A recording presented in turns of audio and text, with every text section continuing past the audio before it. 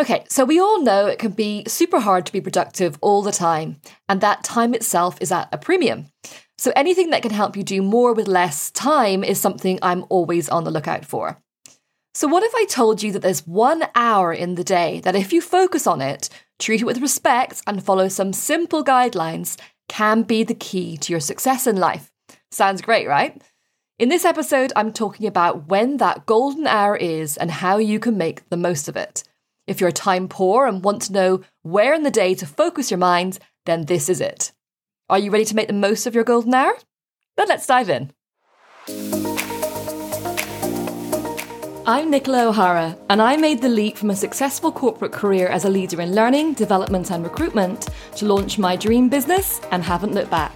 Every week we'll bring you step-by-step strategies, essential knowledge and tools, and share inspirational stories and practical tips so you are ready to take your leap to a career and life you love. This is the Powering Your Passion podcast.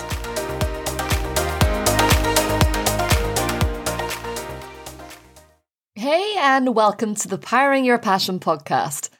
So I'm not sure if I told you before, but I love to read. I am a total bookworm. It doesn't matter if it's fiction or non-fiction, novels, self-development or business books, I just hoover them up.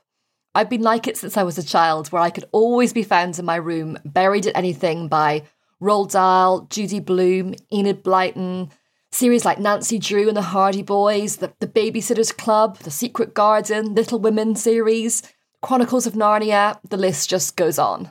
I must have read thousands over the years. When asked what I wanted for Christmas or birthdays, books were always top of the list. Yes, I wanted other things too, but I always knew exactly what books I wanted. And that love has come with me to adulthood, but has developed from not just enjoying a story to real addiction to learning. I still love escaping into different worlds and adventures when reading novels, but as I've got older, my love of reading has spilt over into the self-development world. You've probably already guessed it, as I talk about this a lot, but I can't get enough of books about human psychology, habits and behaviours, and basically anything related to self-development. Business books I enjoy too, as I believe you need to learn from others' experiences as much as you can, but anything that can help you grow and develop, I'm a total sponge for.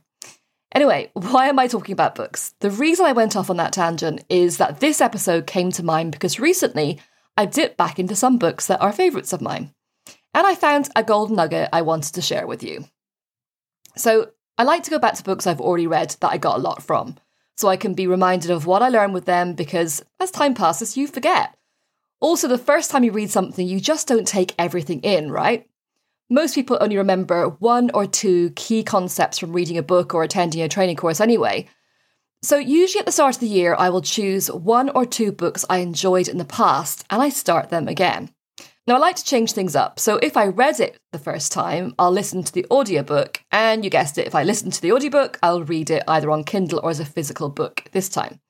The two I've gone back to in the past month are Michael Hyatt's Free to Focus and Dan Sullivan and Dr. Benjamin Hardy's The Gap and the Gain. Now, if you haven't had a chance to read these books, then definitely give them a try, they are well worth it. But giving you the book review site's Blinkist summary, Free to Focus challenges some common myths surrounding productivity and proposes a new way to approach our workday. In a distraction-laden and attention-sapping world, it offers a reality check packed with practical tips. I think that's a pretty good overview actually by them. And The Gap and the Gain is a guide to finding happiness and fulfillment inside yourself instead of constantly hunting for external affirmation. By learning to define your own standards of success and by measuring your achievement backwards, you'll appreciate how much progress you've actually made and experience renewed motivation in every area of your life. I've mentioned them both on this podcast before and will probably bring them up again in the future. But this time, the main thing I took away was the concept of having 1 hour that, if managed right, has a huge effect on your mindset, energy levels, motivation, and success. And it's not the hour I thought it would be. So if you're a regular listener, you'll know that I'm a massive fan of having a morning routine. So Michael Hyatt in Free to Focus talks a lot about the importance of having a strong morning and evening routine. Actually, he refers to them as rituals, which I think sounds better. So routine sounds a bit boring, but ritual sounds so much more decadent and something you want to aspire to because it might be enjoyable. Anyway, so let's call it your morning and evening ritual. Your morning and evening rituals are a series of positive habits you do every day until they become second nature, like driving a car. Now, although I'm pretty good with my morning ritual, I have to confess the evening ritual I've not been so good at sticking to. It gets shortened or ditched if I've been out or if I've had late night or I just have something else I want to do, which makes me go to bed later. And secretly, I've always thought the hour you wake up is the most important hour of the day because how you think and act in that time sets your mindset for the day, right? So if my evening ritual didn't quite go to plan, it didn't matter so much because I always had my morning ritual nailed. I thought getting sleep was more important than spending time on winding down and resetting my brain, etc., etc. But it turns out that although what you do in the first hour of your morning is really important, the hour before you go to bed is what really makes all the difference to your future success. This is something that is really emphasised by Hardy and Sullivan in The Gap and the Gain, who go as far to say that what you do during the hour before bed sets the tone for the rest of your life. Okay, that does sound a bit dramatic, but when you get into the science of it and how it all works, you begin to see what they mean. So they say that the hour before bedtime is the sweet spot of your day and has the biggest impact on both your short-term and your long-term success. What you do in this 1 hour has effects that outweigh what you do with the other hours of your day. It determines how productive and purposeful you are, as well as it influences how well your brain functions. If you use this 1 hour powerfully, the next 24 hours will be successful. If you don't, they'll be wasted. They go on to say that this is because your behaviours before bed are coded into your long-term memory while you're sleeping. It's where your deepest habits are formed. So your brain processes everything you experienced that day, but not everything to the same extent. So how you end your day doesn't only determine how well you sleep. It orders how clear and directed you are when you're awake. It decides how committed and sold you are on what you'll do and who you'll be the next day. It defines how effective and alert you'll be the next day.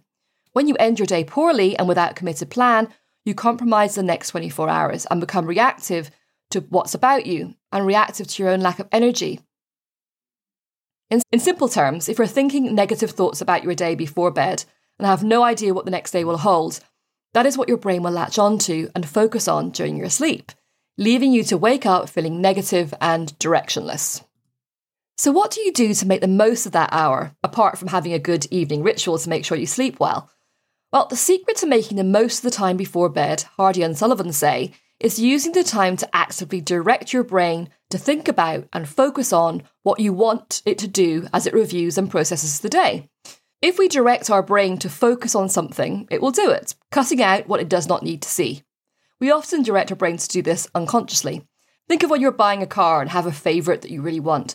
Suddenly, all you can see is that make and model everywhere. It seems that everyone has had the same idea as you. This is because your brain has been told to take note whenever it sees that type of car. There could be great other cars around, but it's just honed in on what it's been told. So the trick is to make sure the last thing your brain hears in a day is positive thoughts. No matter how badly the day has gone, if you can think of 3 wins for the day and 3 wins you want for the next day, what Michael Hyatt also refers to as your big 3 goals, then write them down and make sure you're thinking of them as you drift off to sleep. It sounds like such a simple thing, but it does have a really big effect. So a few weeks ago, I had a problem I was working through, something that's going to have a big impact on my life, and there are lots of variables and pros and cons. I will be sharing this with you at some point, once I have it all worked out, I promise. So my mind was whirring with this, and I was up researching options until really late.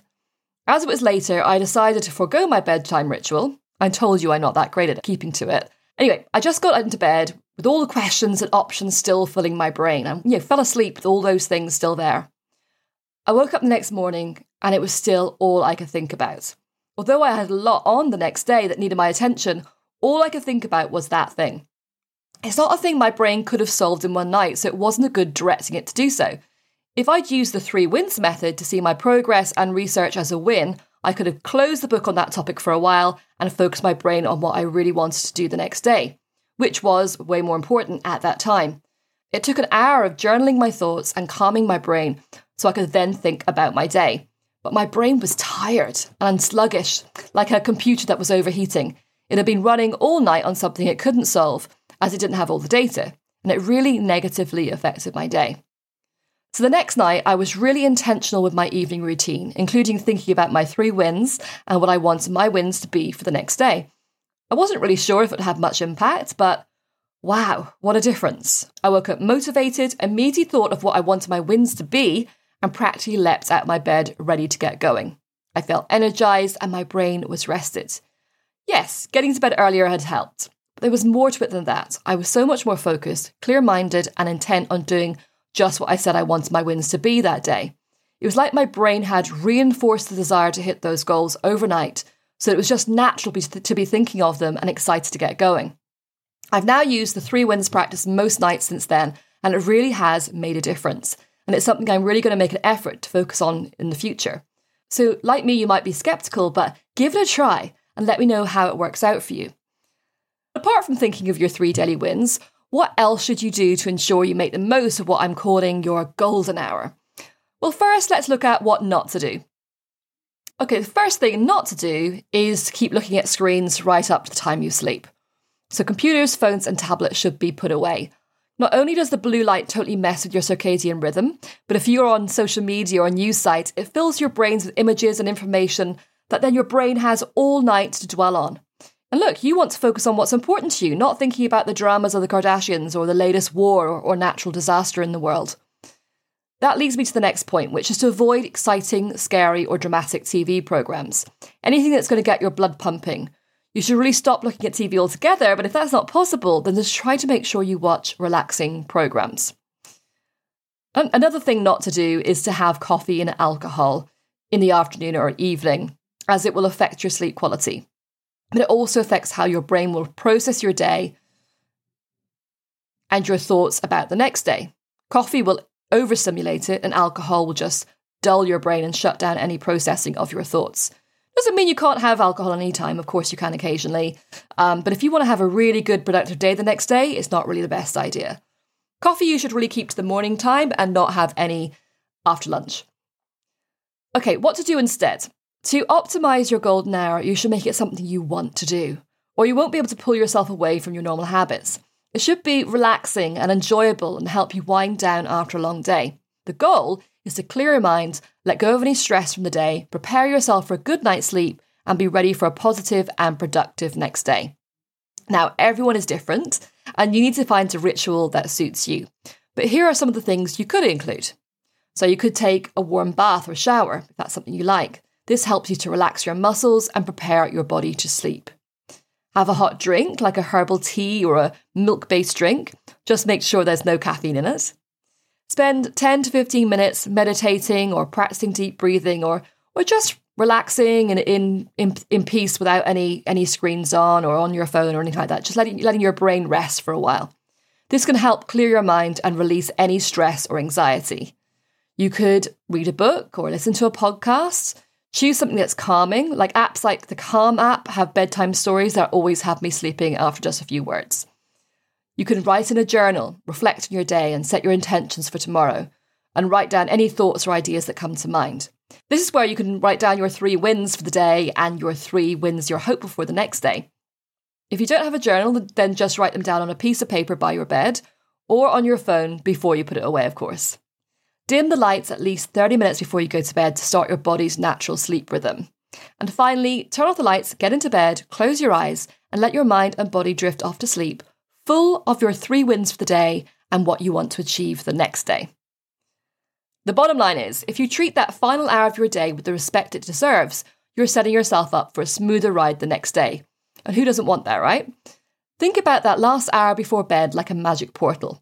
The things you do during that time have the power to cast a spell on your sleep and your performance the next day. So why not make it a spell of positivity, preparation, and prosperity? Turn off those screens and start showing some love to your future self. Give yourself the gift of a positive, great night's sleep where you wake up the next morning already excited and motivated for the day and ready to be productive. And if things don't go as planned, hey, it's not the end of the world. It's pretty much impossible to keep up the perfect sleep routine every night and to remember to think about your 3 wins for the day and 3 wins for the next day. Just try to do it as often as possible. Commit to yourself, you'll do it better the next night, and then keep on doing that. And look, if you just don't have the time and you really have to rush to get to bed and you just can't do an evening routine, just do one thing. Before you close your eyes, think of those 3 positive wins and what you're going to win at the next day. It's as simple as that. That's it for this time. As always, the link to the show notes is in the description for this episode on whatever platform you are listening from. I'll be back next week with another episode, so be sure to tune in. And remember, you deserve to live your passion, so go for it. This is your time. Thank you so much for listening. And if you'd like to listen to more episodes, follow or subscribe to this podcast on Apple Podcasts, Spotify, Amazon, Google or Stitcher, or go to my website, nicolaohara.com/podcast.